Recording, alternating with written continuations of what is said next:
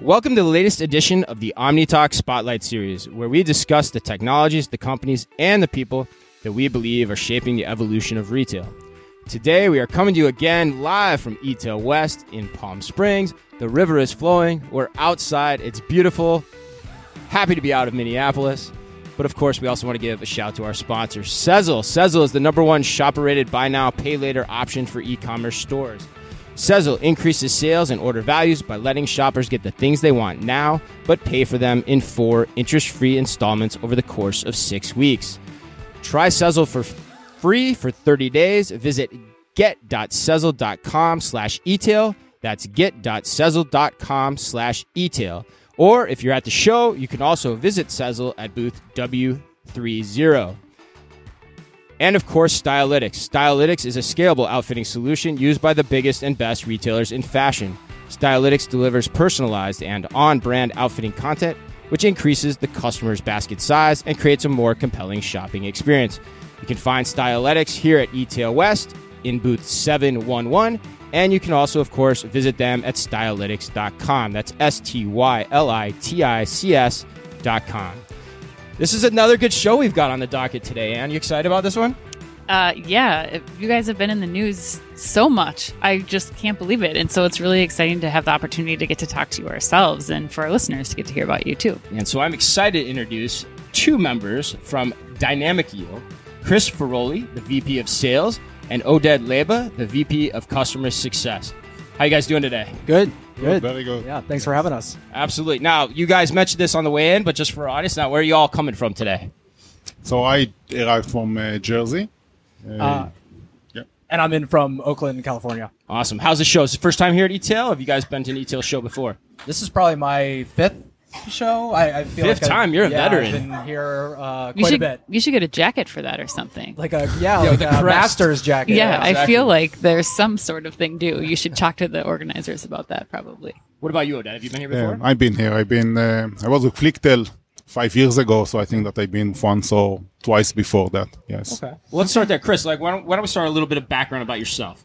Who are you, and how do we find you here today talking to us? Yeah, absolutely. So I've been with Dynamic Yield for about 2.5 years. So I'm currently leading sales for the U.S. So spend a lot of time traveling on site with prospective customers and existing customers, and doing the shuttle back and forth from the Bay Area to New York, where we're headquartered. Prior to Dynamic Yield, I spent a couple of years in the email personalization space from the technology side with a company that was later acquired by PayPal. Prior to that, spent time in the agency world, so doing different builds from e-commerce platforms to ongoing marketing programs. Did a lot of work with Magento and HubSpot and a lot of the e-commerce platforms. Cool. And Oded, what about your background? And specifically, too, what is customer success? What does that mean? So I'm in the customer success for the last 15 years, I think, maybe a little bit more. Even before it was known as a customer success domain, it was more about professional services and customer services.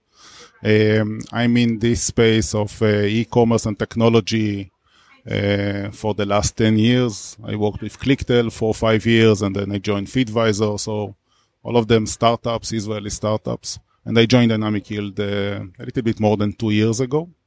And customer success is all about making the customer realize value from our platform, and making sure that they are utilizing and generating the value that they are looking for according to their targets and KPIs. And each customer, it's a different story, and my team are responsible for that from the time they sign the contract and for the whole life cycle.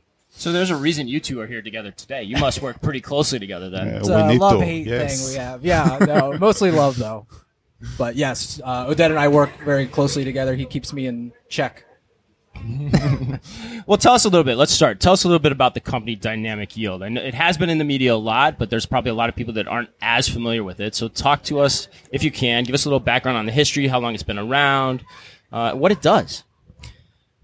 You may start? So the company started in 2011, and the idea was our CEO looked at the marketing technology space, especially as it related to personalization, and realized that it was a very fragmented space. Essentially, he looked at multiple teams within a retailer, for instance, were having to operate multiple technologies to achieve this customer-centric, scalable personalization. What he ended up seeing was that with all of these different technologies in place, the tools were not talking to each other. There was no feedback loop from a customer data perspective. And ultimately, the teams, just from a program and process, were working in silos. And so even if you profess that the customer is what matters most, just the way that people, process, and technology were designed left the customer with the not great experience. And so he wanted to create a tool that essentially centralized all of that program and process and technology under one hood that various teams could utilize and achieve this concept of scalable personalization. And so that was how the kind of idea of dynamic yield came about. I think that makes sense, especially having worked in retail. We've seen those silos for Absolutely, sure. yes. What's a salient example that helps demystify what you just said too? Like, what's a useful anecdote that maybe the listeners can hear around how exactly that all works and comes together? Yeah, absolutely. So I think from my perspective, I think you have email is a big channel. Okay. You have web is a big channel. And so even if you just think about the coordination between those two, oftentimes when you receive an email from a retailer, a lot of times the content in that email will not resonate with what ultimately happens when you click through to that email to what happens on site. And so the goal of dynamic yield is to create that coordinated experience between the content that you're seeing within email and what does that tell us about you when you land on that site, and how can we create these experiences that kind of travel with you through your journey and continue to learn about who you are as a customer. Yeah. And is that where things essentially started? Is that a pretty typical example of how things got off the ground, or where did you get the roots in terms of putting this idea into practice? So we actually started in I think a less conventional sense. Okay. We started primarily in the media space within actually the ad world. Okay. And so I think that we quickly saw the opportunity to show ROI for retailers through the web, and that quickly evolved the technology and who we targeted for our customers. It's always a common theme. We start one place and then we say, oh, wait, there's something here as we're doing this. Like, let's go branch out into that. Yeah, I think it totally makes sense. It reminded me of how we were starting to think about things and the store of the future at Target, and just how the customer engagement is going to be completely different, and it's tying all those pieces together so that you're not getting the same thing served to you up 17 times or total opposite things. Like it should make sense that one company is talking to you and suggesting things in the right, consistent way. And it's not just digital, right, Oded? Like, it's not just coordinating that data across digital. It's also, some ways, is it also the digitization of the physical space too for retailers, making sure that the data they're collecting in those locations can also be correlated and triangulated with everything that's coming at it, whether it be through email or anything else? Yeah, so if you look on the platform, there is an input to it. So we are looking on the behavior of different visitors. So the visitors can come on the website, they can come from the emails, they can come from stores, and we can upload information, what we call it the offline information, that we can take information from the stores and upload to the system, and then we aggregate everything. So what we want to see is the behavior of the different users are doing, and to look at it as in a one picture, and then you can fit the personalized experience that you want to have on different channels. You can fit it based on those kind of data points that you are collecting. And what's an example of that you can share? Because I think when people start hearing data, they always kind of go, whoa, but at the end of the day, like, if you're using data and you're thinking about it in this way, you can actually make everyone's customer experiences a lot better. So what's an example that you have taking that and putting that into practice that you can share with us, where that's resolutely clear? So you can look on visitors and you can look on the behavior that they are looking for. So they can look for different size of things that they are having on the website. They can look on different price tags. So you know that visitors there are customers that they are looking to buy things that are more expensive, And for them, you can actually offer them things that are in their price point, or you can see on the opposite side. And once you understand that, you can actually put them in different groups, and you can personalize their experience according to what they are looking for. You can see different affinities. So there are people that likes for white shirts, and there are people that likes the blue ones, and then you can see also what fits for those things, and you can see what people usually buy together with those kind of things that they are looking. And once you have that as a data points, you can actually be smart about it and provide different personalized experience. One of the examples I've actually come across a lot more recently that a lot of the brick and mortar retailers are talking about is the buy online and pick up in store. Okay. Perfect. And so making that connection between what the user actually wants to pick it up in store, but wants to do the browsing and shopping online. And so making that connection between the digital channel and the offline channel is very powerful. And then if you can extend that a step further, let's say the customer does show up and ends up, maybe not liking that product or wants to see some other products, that store associate then has a very rich user profile and data available where they can then make additional recommendations for, hey, this suit jacket would go really nice with this shirt. And so I think it empowers a number of pieces of that customer journey from digital to offline. And a number of different silos involved in just that process you just mentioned. I mean, there's probably like 5 or 6 that come to my top of my mind right now. So in theory, too, the retailer would then have more information about what the customer is ordering to store in these scenarios, and then what they're buying outside when they're in that same trip to come to the store to pick up. So you could be suggesting then other things that they might add to the store pickup for future use cases. So not only within that order online, but even taking it a step further, if you think about if that associate has some sort of clienteling app or has an iPad in front of them and they see that order that customer is coming to pick up, there's an opportunity there for additional, maybe it's recommendations to say, hey, listen, you've come in to buy this suit jacket. Here's some other things that cross-category we also offer in store that would go really well with that. Hey, we also happen to have a special should you buy that with this jacket. So I think there's also a lot of not only kind of the upsell opportunity, but it kind of brings that personal touch towards you have that personal shopper, and it's the utilization of that data that allows that store associate to be more knowledgeable about your tastes. I think that's a good segue too, because even though there's the silos and all the data there, I imagine, correct me if I'm wrong, and then I want to get to some of the conversation around McDonald's too, but there's a lot of environmental factors as well, right, that you can use from a data perspective to help create what you're talking about as well, right? Whether it's time of day or the weather or whatnot. That all factors in too, right? Absolutely. So out of the box, a lot of the experiences that will power are based upon geolocation and weather and time of day. And it's very flexible and can be curated by the marketer or the digital person who's running the production of these experiences and then tested to see if that does work better. Does sending this promotion early in the day work better than later in the day? And what are the different, business factors that would make that a relevant use case to deliver? Based on all the data that's out there, not just from that retailer necessarily, specifically. Well, let's do that. Let's talk McDonald's a little bit. For the audience, tell us, what's the history there? Like, so the McDonald's acquisition, when was that? How did that all go down?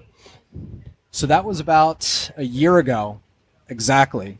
And so, McDonald's was looking to provide a better customer experience for their customers that are in the drive-thru. The customer is first with McDonald's, and everything that we've seen, they live by what they say. It's been a very exciting process so far, just to be involved with a company that really believes that. And essentially, they were looking to provide better, more relevant experiences in their drive-through menus, the digital menu boards. And so that today is where we're helping them domestically in the U.S. is helping provide those relevant experiences in the digital menu boards. It's pretty cool. No, that's super cool. I think that's why we're excited to talk to you guys too, because I think that as ethereal as everything we just said sounds from like a data perspective, now we can put it into this microcosm of the McDonald's experience, which almost everyone knows.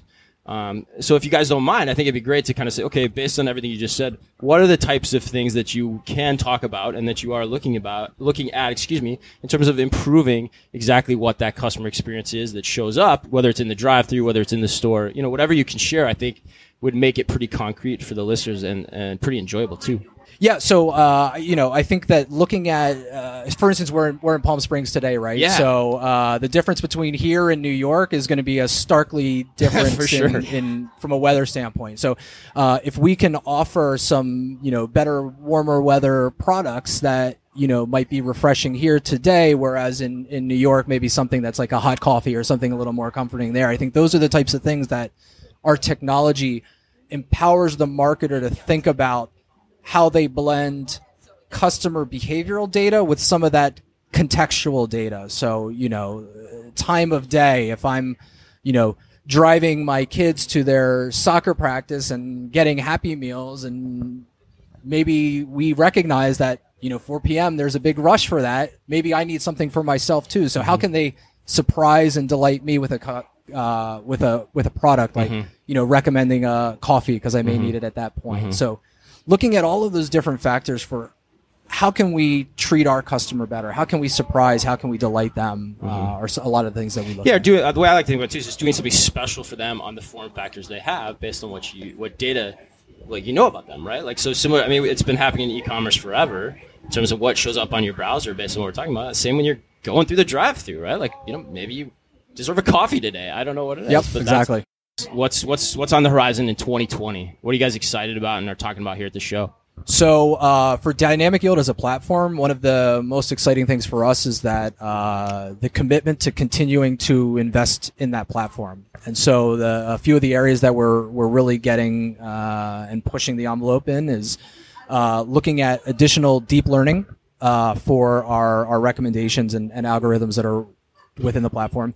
We're also looking at product listing page personalization. So that should be released soon. And essentially what that is you go to a category page and you have 4,000 products within your men's shirt category.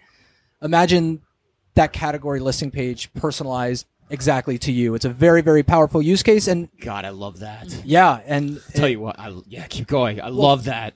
And I think the reason why a lot of companies haven't done it today is from an implementation standpoint, it's a little bit bigger of a lift because speed is and performance is incredibly important, and having to re-rank and reorder that number of products places a good load. So we're excited to be developing that, and then CDP, developing out our CDP capabilities further is certainly a popular and hot topic in the market, and so we're kind of catching that wave and doing the investing there as well. I want to get on my soapbox on that for a minute too, because what you just said is so awesome. Because having been an executive in e-commerce, and every retailer does this, because I read about in the newspaper, there's this battle that gets fought internally about how large our assortment should be.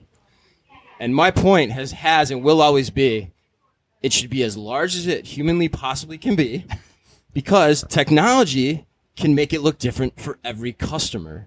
You don't need to make one-size-fits-all decisions in terms of how much product you want to carry. Technology can serve up 2 items, 10 items, 20 items, 100 items. It doesn't matter.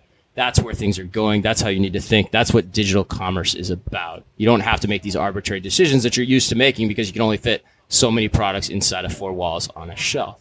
So I love that. Are you a former merchandiser? I am. Spoken like a true merchandiser. More product. On that soapbox every day. So, and I had a lot of knockdown, drag out fights about that exact topic. And so it just shows you, I'm excited because it just shows you that that's where the world is going, and that's how you have to think to be successful. It makes a ton of sense. Yeah, we're excited about it. All right, and well, let's get them out of here on this. You guys ready for are you ready for How Millennial Are You? Bring it on. All right. All right. All right. In the last week, you guys, imagine you are at the grocery store. You are about to check out. How are you paying for your groceries? Cash, credit card, mobile wallet. What is it? Mobile wallet. What kind? I'm with the mobile wallet.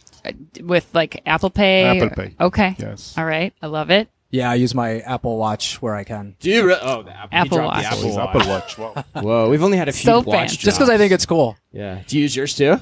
No, I'm using my phone. I No. have my Apple Card, and this is what I'm All right, using. Oded. Yes. He has the Very- Apple Card though too. Yes. Yeah, that's we maybe got, more you got to millennial than drop me. that is too. pretty That's a millennial. big deal. Now you get That's- discounts on Nike. Oh my gosh. Yeah, it's pretty cool. All right, next question. In the last week, how many times have you ordered food or drinks from an app?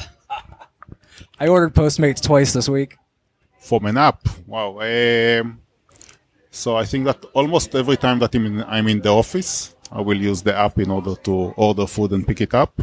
So Because, every day? It's not every day, but about 3 times a week I will order with an app. Yes. You guys are incredible. You might have already won the Is game. Postmates pretty well entrenched in the Bay Area? Is that kind of the go-to one in the Bay Area? Well, so I know in New York they'll use Seamless all the time. Okay. They don't do. I don't see Seamless as much in the Bay Area, and for yeah, whatever we don't reason, even have that. I don't think. do we? Postmates. Not yet. Yeah, Postmates and Uber Eats. Okay. No. Yeah. Uber Eats, okay. Whoever's given a discount that day, I'll go with. It's always exactly that's the problem, right? Right, exactly, yeah. It's interesting to They- watch that space for that exact reason. Yeah, there was that data that came out that was like, if you use DoorDash, you also probably use Uber Eats and these other. Yeah, did you guys see that? Where it's like, providers. if you use one, there's like a 25% chance you're using everything else. Like everything else is like 25%, 25%, like you're just switching. Everyone's just switching constantly. Well, no, they'll give all the push notifications with the free delivery and discounts. So right. yeah, it's, Yeah, it's just dog eat dog.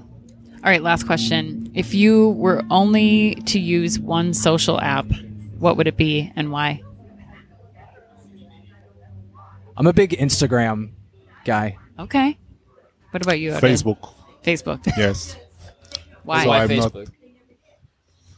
Don't know. Instagram, it's something that although I'm doing a lot of photography, and this is something that I really like, but Facebook, it's something that I find a little bit more convenient, a little bit more broader, just doing photography with Instagram. So, Okay. yes. What about you? Why Instagram? Why Instagram? Yeah. I think I like the pictures, and then the lack of comments. It's like a good, you can just scroll through pictures and not have to You don't deal have with responding to people. Sure.